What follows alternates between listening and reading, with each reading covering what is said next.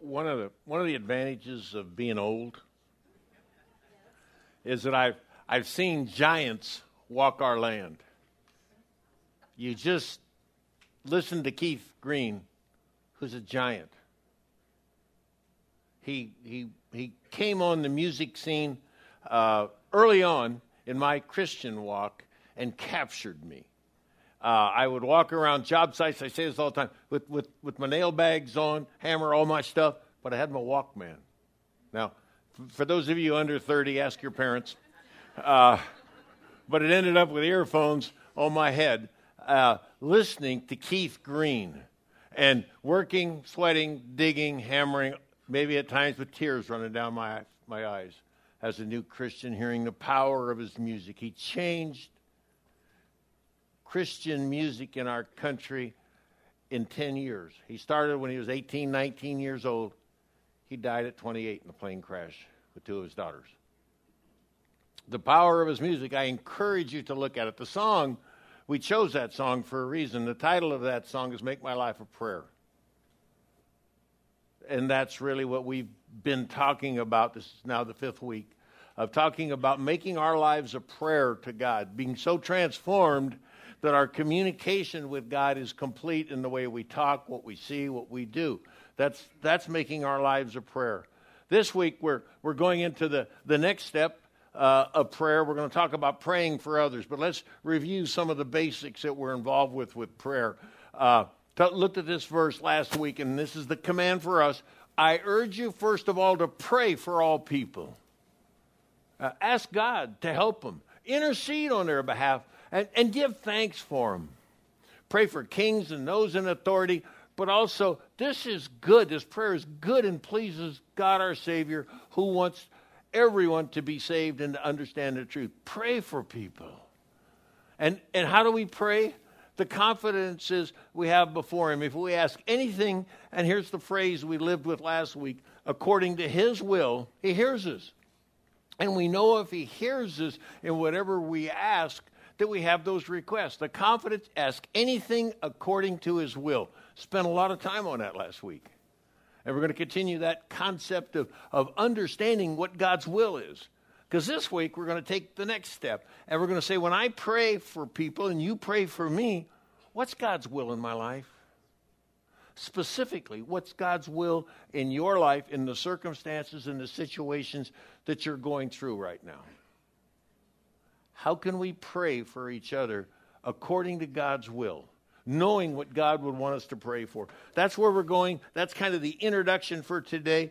It is our desire to connect and to support other people in prayer. So that's part of this whole series, to be able to highlight that inside of our lives. And this is appropriate. Would you join me in prayer? Heavenly Father, we thank you that you're God. And honestly, I thank you that we're not. That you have a plan, a purpose that's so much greater than ours. So let us just humble our hearts, speak to you, and listen to you, that we might know your perfect will in each situation. We thank you that you'll do that, because we ask in Christ's name. Amen. The idea of prayer, and again, I wanted to get the definitions certainly in front of us again, is prayer is humbly addressing God. Is coming before him, actually submitting to him out of our heart, out of our mind, out of our actions in love.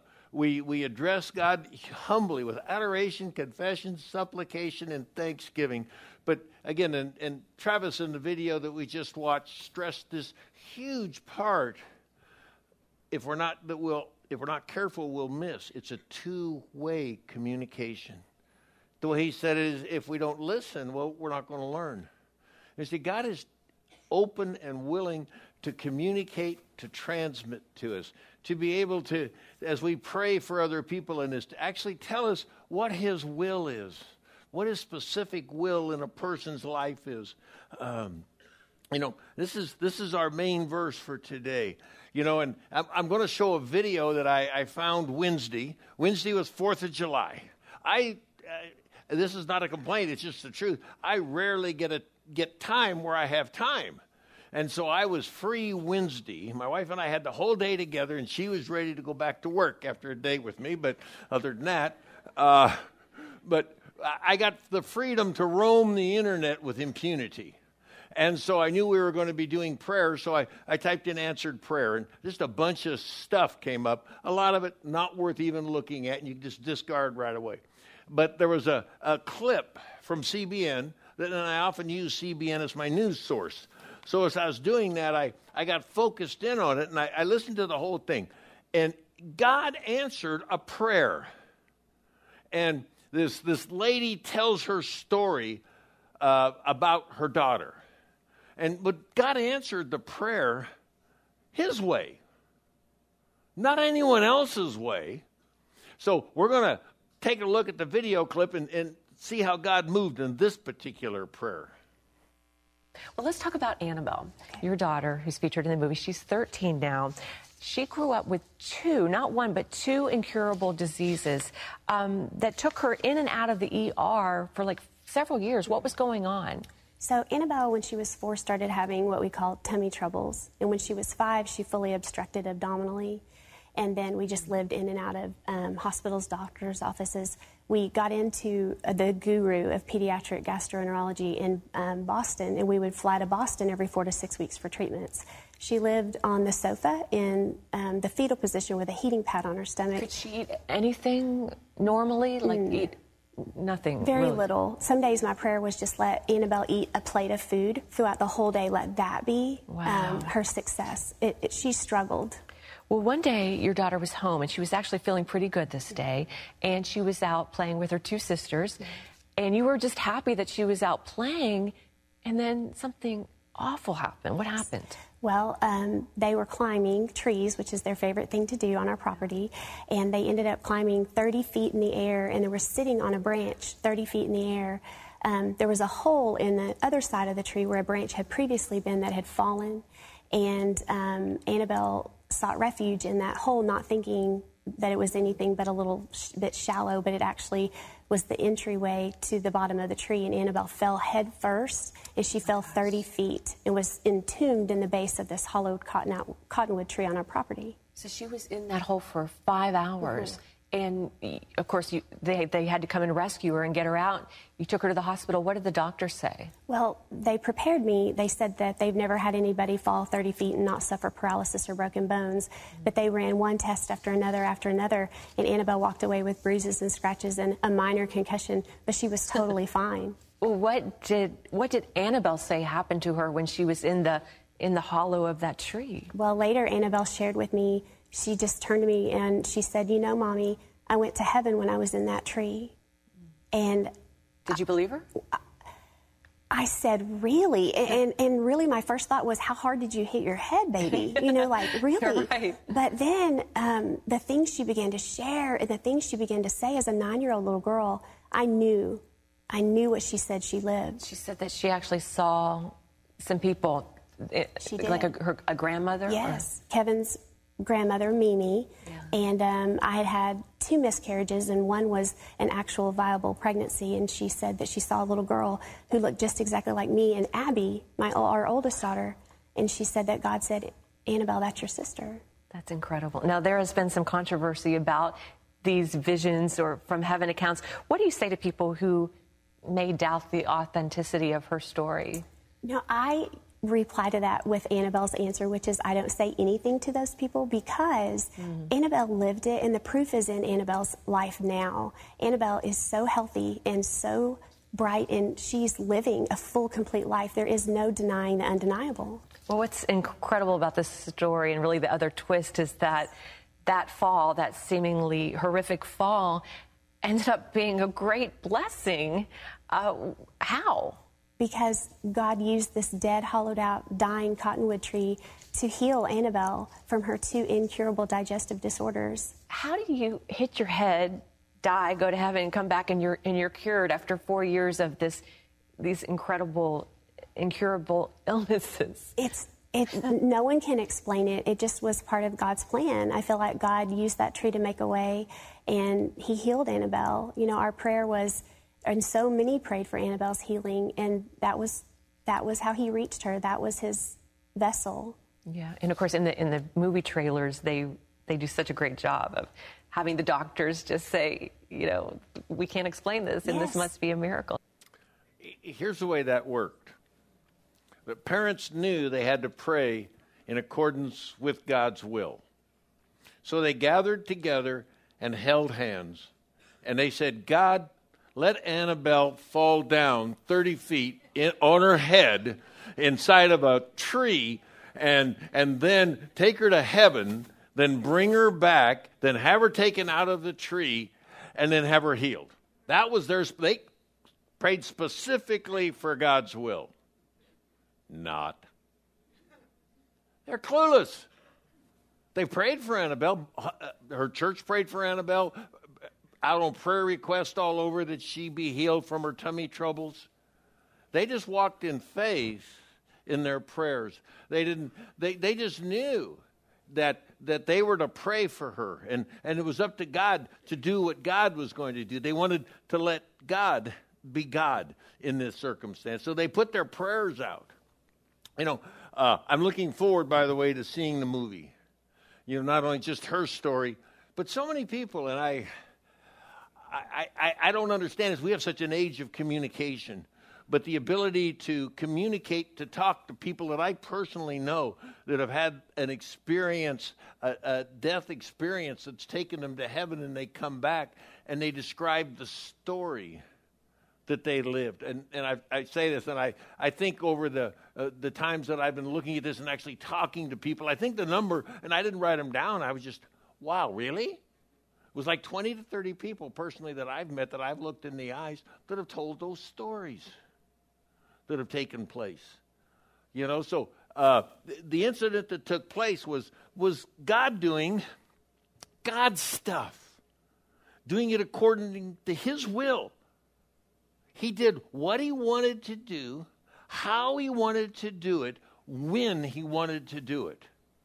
This shouldn't surprise us, because God is God. Last check, he's in charge. And we won't always understand what he's doing. We talked last week about God being sovereign ruler of all. The Lord made the heavens his throne, and from there he rules over everything. Everything. In the context of healing, relationships, all of these things, he rules over everything. And the mind of man, we can plan our ways, but God's going to direct our steps. We'll talk about some surprising directions that he'll take our steps. When we follow him, there's a certain path that we'll take. But sometimes when we're rebellious against God, he's still, we talked about this last week, still directing our steps. The real question for today as we pray about in God's will, how do we know what it is? We're commanded to pray. How do we know what his will is? Again, I'm going to talk about some basics of praying for other people, and just something that we should have in mind. First off, when we enter into prayer, period, but specifically when we start praying for other people, we're stepping onto a spiritual battleground. For those who understand the Bible and the presentation, is that there are spiritual forces at work inside of our world. There's forces of God and goodness working, but he's also allows Satan, forces of evil, to move inside of our world. So when we struggle in prayer for someone, when we struggle in our lives, we really stepped onto a spiritual battle. And what we're struggling against is not flesh and blood, but against rulers, authorities of the unseen world, against mighty powers of this dark world, against evil spirits in the heavenly places. So we're told that when we walk out into this environment, we're walking out into a combat zone. There's good forces and there's bad forces. Then again, emphasizing the importance to know God's will. But as he goes on in this, he says, therefore, because we're in a spiritual war, put on the full armor of God. Now, most of the full armor of God, of those of us who are familiar with it, it describes actually a Roman soldier, but it could be anywhere, but he puts on a breastplate of righteousness, a helmet of salvation, shoes of the gospel, and all these other personal things that he puts on himself. He has a shield of faith to snuff out the fiery darts of the enemy. These are all defensive weapons or the protection that he has. But God gives you and I, every Christian, 2 offensive weapons. He gives us one, the Word of God. It's the sword of the Spirit. When Jesus was tempted in the wilderness in a spiritual battle with Satan, he used Scripture. He used the sword of the Spirit to push him back. I do this all the time in any kind of a counseling or life environment, in my own personal life.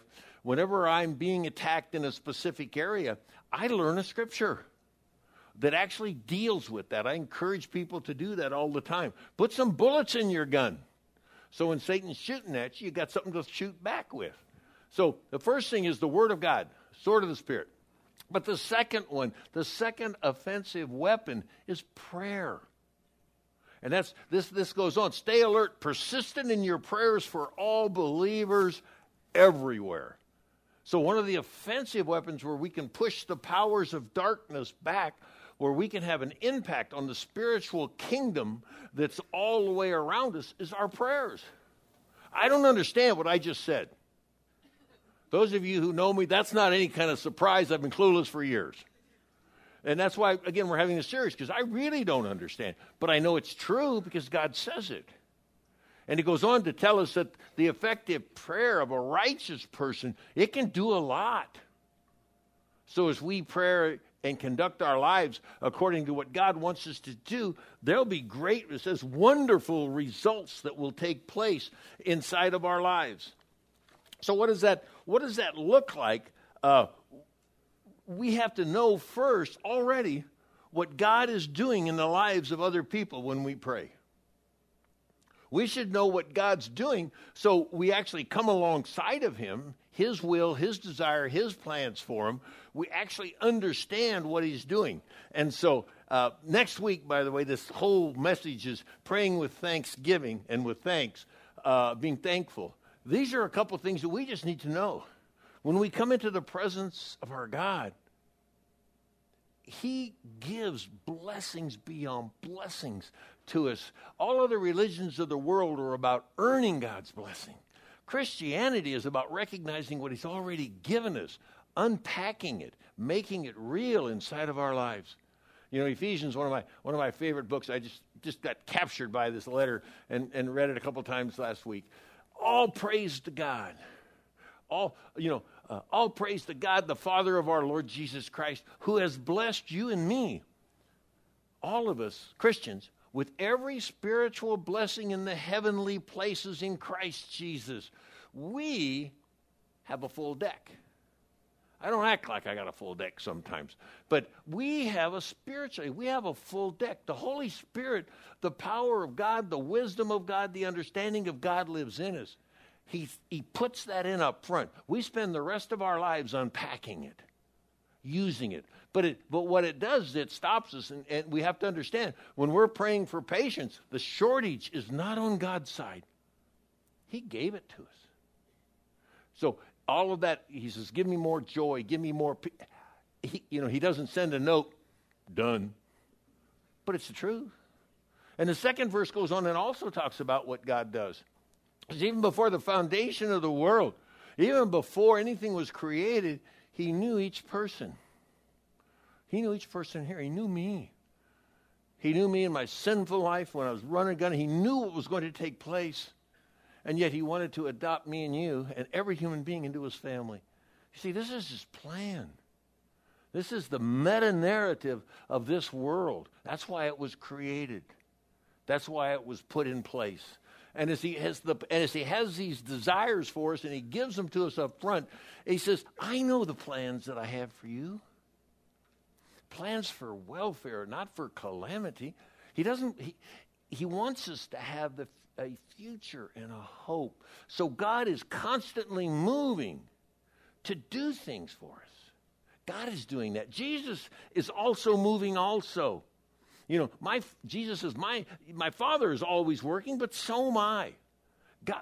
God and Jesus Christ are moving on our benefit. One of the verses that's one of my favorite ones that comes out of Chronicles, it says, the eyes of the Lord search to and fro throughout the whole earth to strongly support those whose hearts are completely his.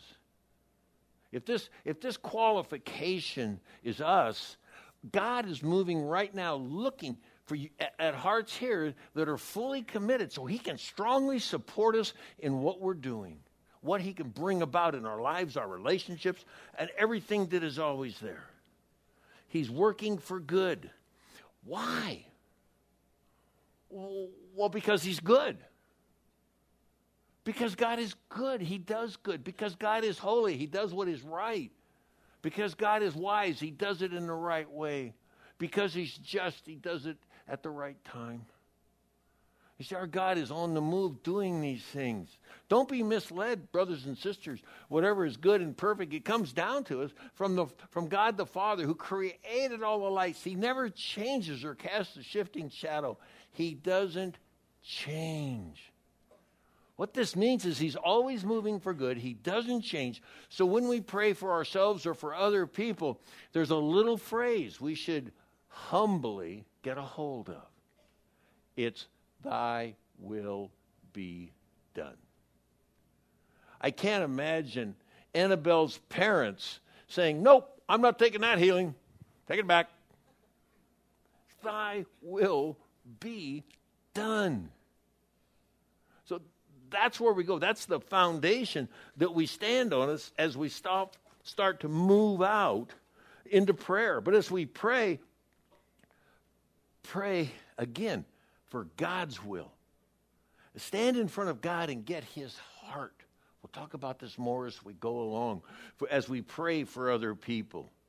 You know, last week we talked about some things that are always God's will.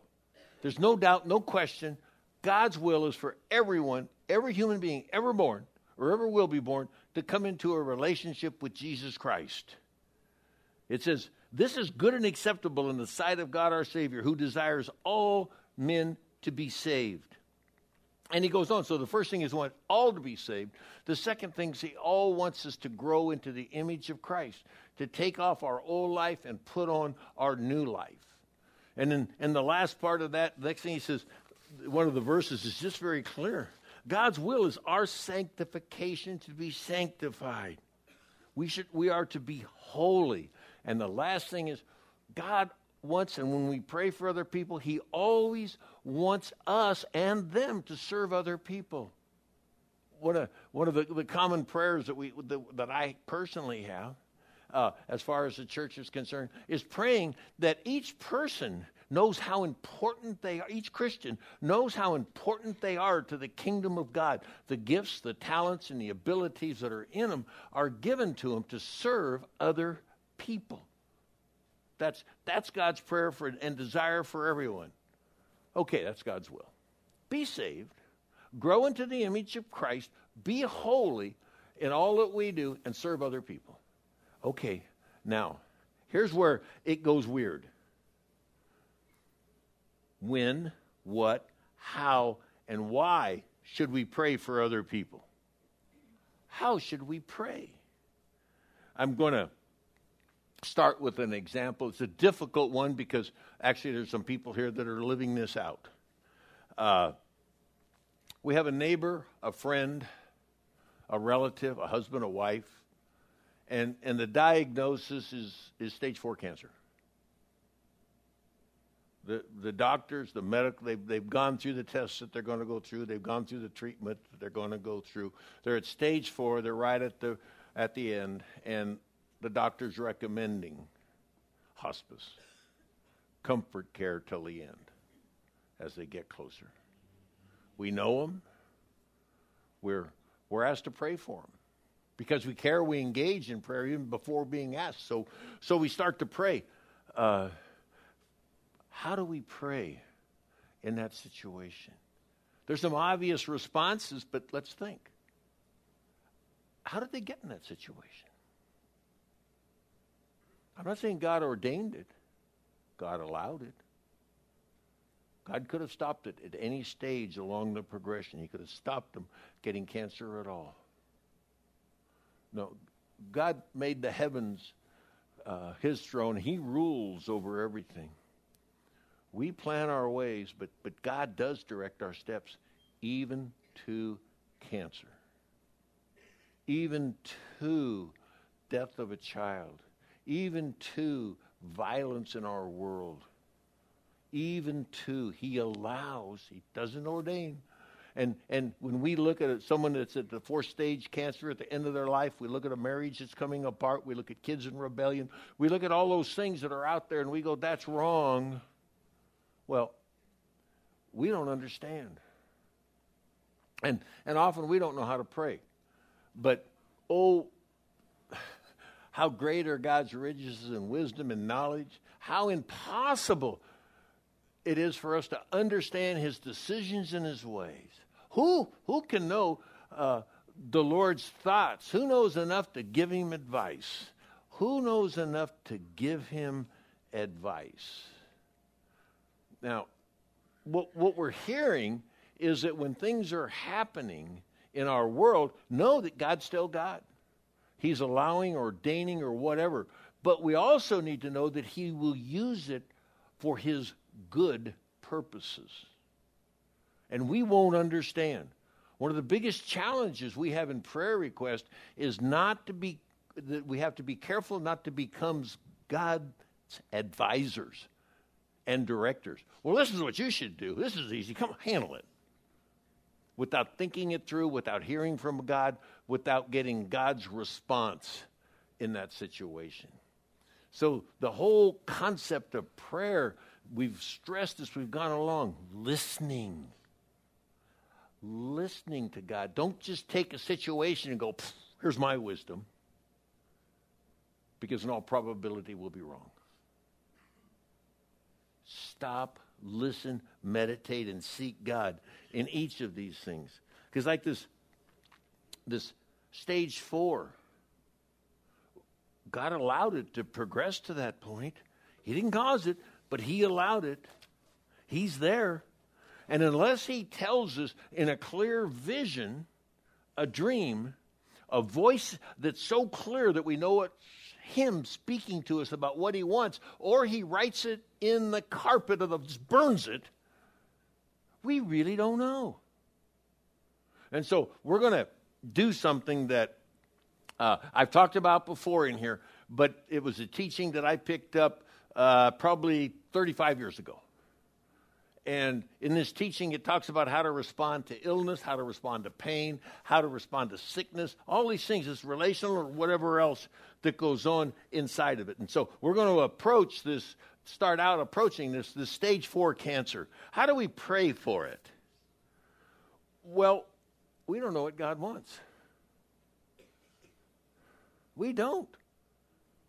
Now, my natural response, and this is, so don't think that I'm a cruel-hearted guy that just writes people off. My normal response is to pray for healing. Why would I not? But I always do it and explain to the people, I don't know what God's plan is for you. I'm going to pray for healing. But I don't know. Now, here's just a side note. So many Christians rush into the room and pray for healing with boldness, demanding that God heal this person. How many... It does two things that are really disastrous.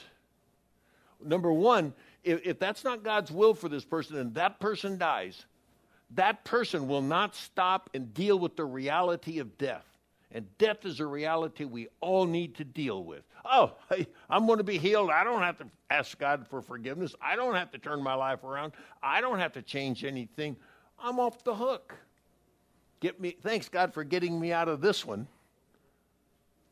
And that's just, that's our decision. But the second thing that's happened, then how many, and I won't ask for a show of hands, but so many times we're involved in a situation like that, observe a loved one come to the point of death, someone come in and says, they're going to be healed, and we get all pumped up, we're all excited, and then they die. Well, how good is God? And how many people are bitter, and know people that are bitter against God because they lost a loved one? Careful how you pray. Careful how you pray.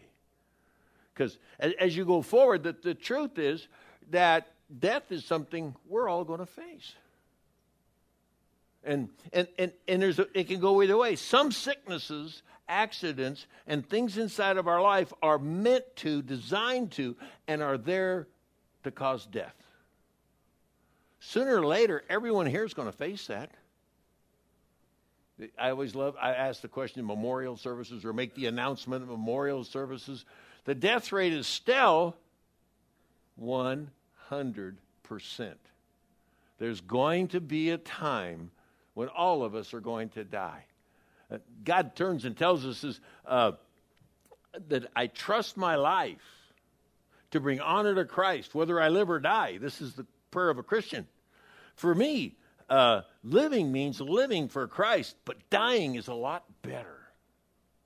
You know, quite honestly, if it's a Christian that's dying that knows God, I mean, we want to stay and work and serve. But when my work is done here, cash me in. You know, I don't want to hang around and drool for a living. Take me home. And the truth is, each person is destined to die, and then comes judgment. There's a time to die, just as there's a time to be born. We don't control that. God does. He knows when it will be, how it will be, and he will do that in what's best for us and those around us. It may be ugly in the process, but God's still God. So when we pray for people, one of the things that we would want to have in our mind, and to be careful what we pray for and particularly pronounce over other people, this might be the time to die. And I tell people that. It may be God's will to take you home. I say that with great love and compassion, as good as a Marine can say it. But I also ask them the question, and this is the question: are you ready?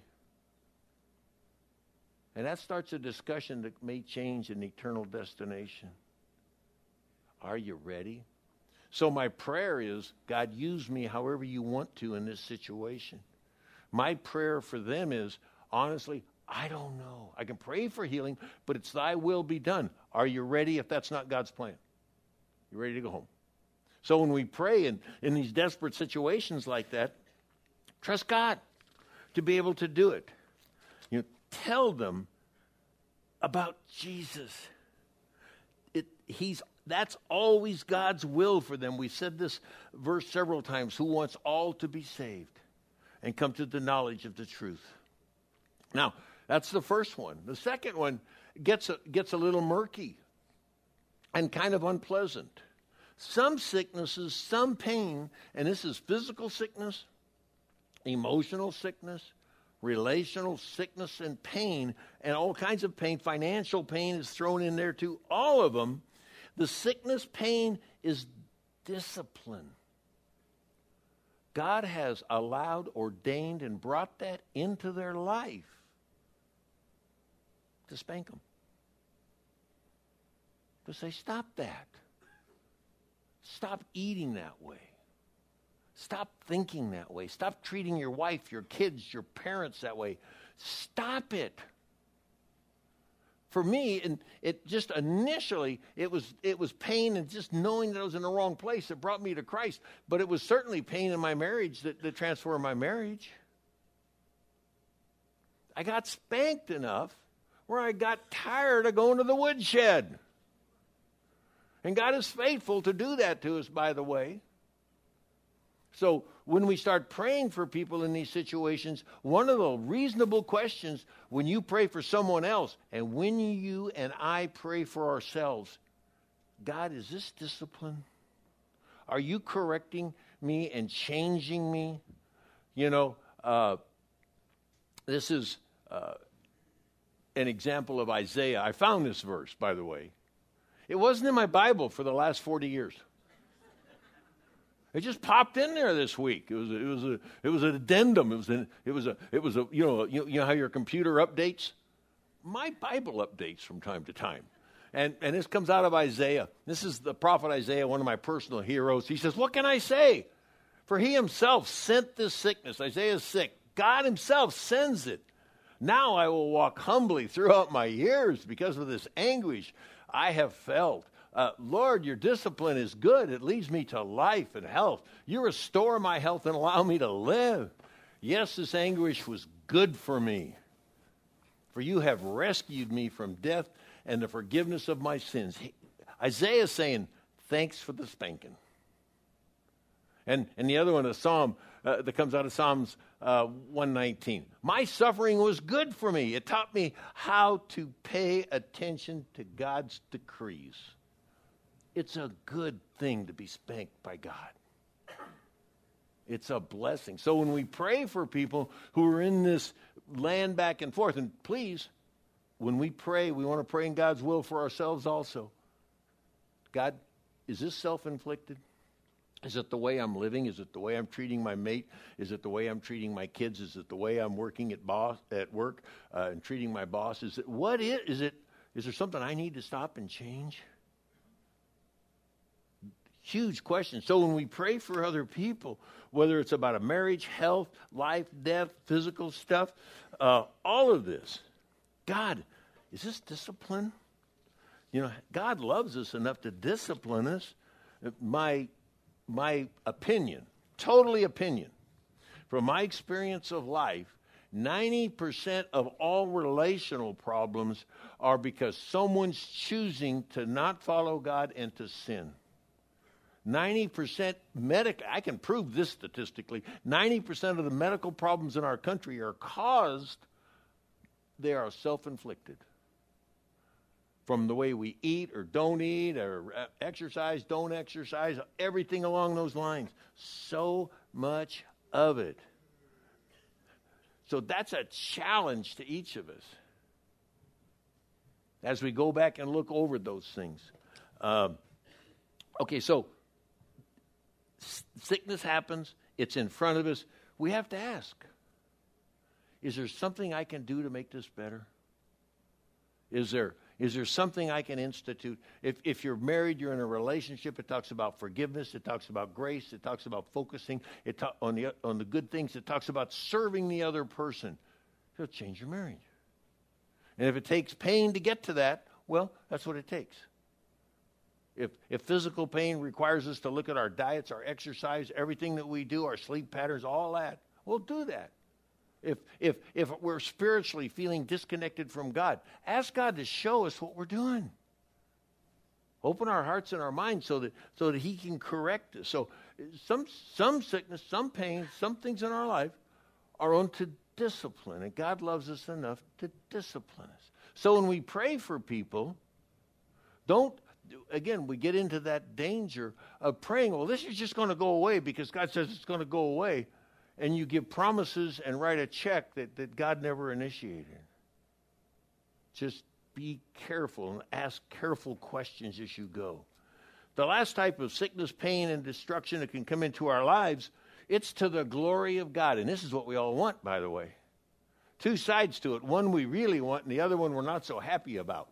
One time Jesus heard that his good friend Lazarus was about ready to die, and Jesus waited 2 more days to where he was before he went to Lazarus, knowing that those 2 days would cause Lazarus to be killed or to die of the disease or whatever it was he had. And why did he do that? He said, well, this disease, this sickness will not ultimately end in death. It happened for the glory of God, so that the Son of God will receive glory. We know, most of us know what the story is.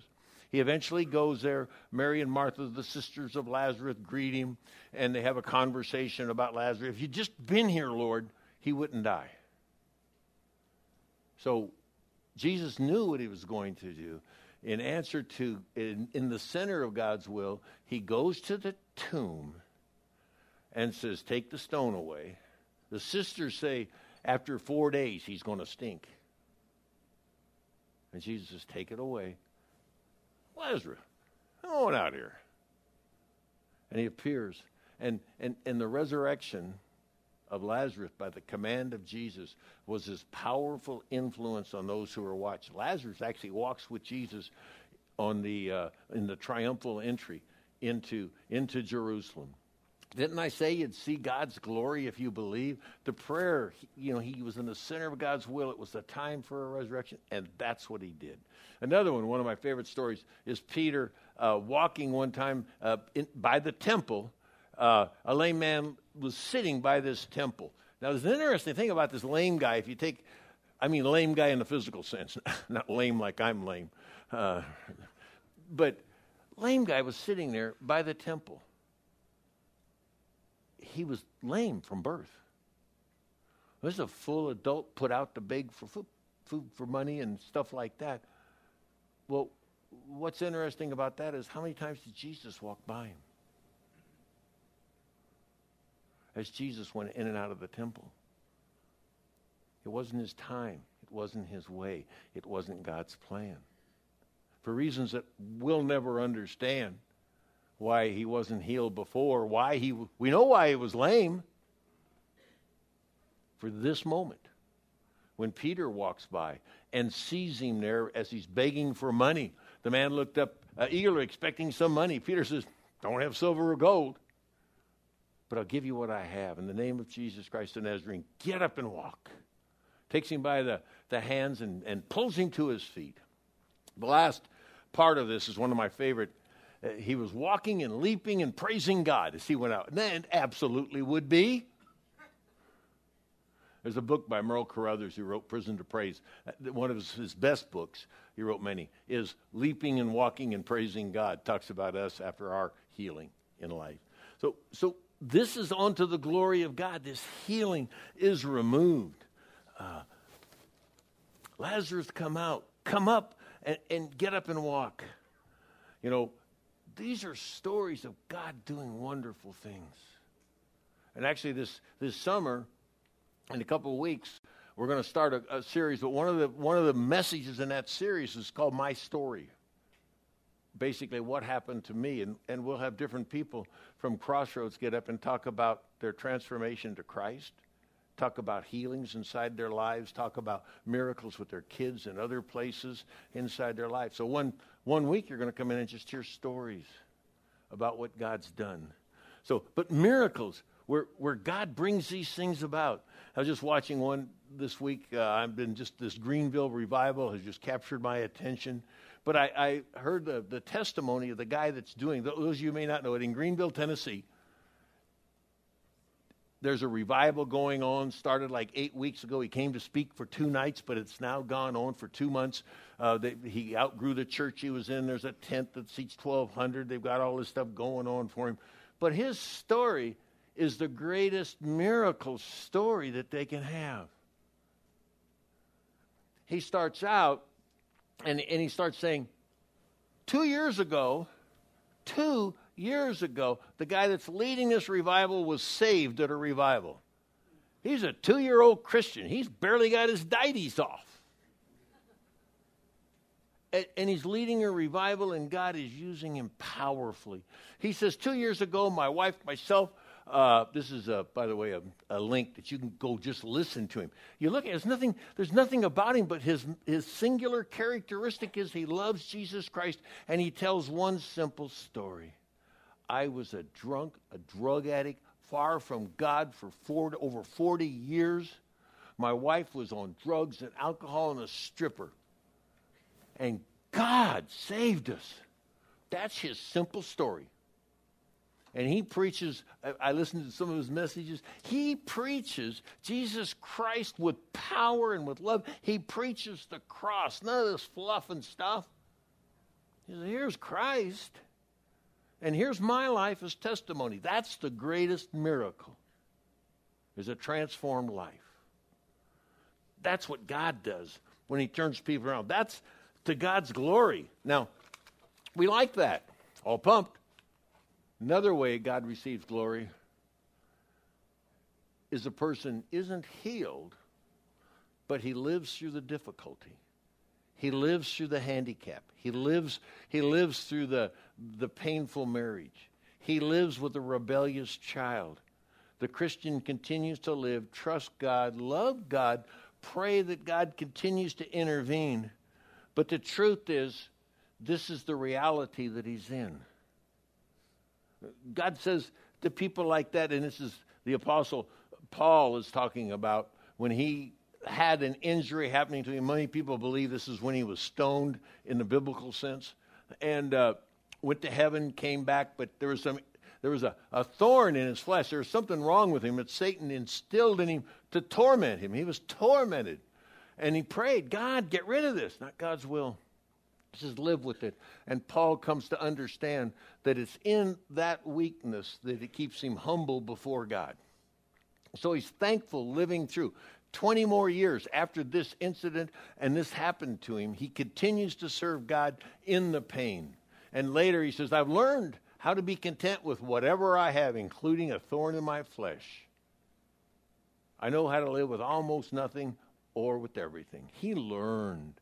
And James, Jesus' half-brother, tells us, trials, tribulations, pain in our life should cause great joy. If we turn to Christ and let those overcome those by trusting God and allowing character to grow. Some of the most godly people that I know have prayed diligently and continue to love rebellious kids. There's nothing they can do, but they can love them. They can be available. There's always a place at the table when they come back. But they live with the hope of Christ. They don't go off and hate their kids and disown their kids and break their plate publicly in front of everybody. That's not what they do. They love them. Even though they're walking in this pain, brings glory to God. So many times, marriages that I talk to people, that see one mate is just seeking God and loving God in all the pain. There's situations at work where it's totally unfair, and yet the Christian perseveres. And by the way, it's very interesting that the Christian perseveres under persecution, and not because they're obnoxious, but just because people just want to pick on them. And they turn the other cheek and go on. But I tell you what, when the shamoli hits the fan, they're going to go ask that guy to pray for them when things turn to junk. So we can receive glory. God can receive glory by the way we're delivered from evil or how we live through it. This is our God. Now, close with incredibly good news about prayer. Incredibly good news. You see, the Holy Spirit that lives in every Christian helps us in our weakness. For example, if we don't know what God wants us to pray for, clear admission, we can come to God. And it tells us, but the Holy Spirit prays for us with groanings so deep we can't even understand the words. And what does God look at? God looks at our heart. When we pray for other people, have God's heart. If you don't love them, don't pray for them. If you condemn them because they're a sinner, you forgot that you're a sinner too. Don't pray with arrogance, pride, looking down on people. Pray, because God looks at our heart when we pray. And the Spirit will plead for believers in harmony with God's own will. So we've got God's Holy Spirit intervening in us as we pray for other people. When we don't know how to pray, just be honest, clueless. God, I just love this person, and I know you have a plan. Thank you that you're moving in your power and your might. And the Holy Spirit, the universal translator, will pray exactly according to God's will. And then we know that God will cause everything in their life and our life to work together for good for those who love God and called according to his purposes. There's a promise there in our prayer life that God will intercede, but God is always working for good. We're not going to understand it. Granted that. But God's working. We can pray for other people with humility and with love, but with trust and faith in a God that is on the move. Would you join me in prayer? Father, we thank you that you're God, and we're not. We trust you. We trust your love. We trust your power. We trust your control. We see you moving in the world, doing miracles, healing, saving, transforming people. Lord, we want to be part of that. We want to use the spiritual weapon and power of prayer wisely. We want to love you with our words and our heart, but very important, we want to listen to you and for you with our spiritual ears. We thank you that you will continue to listen, to lead, to guide. We pray in Christ's name. Amen.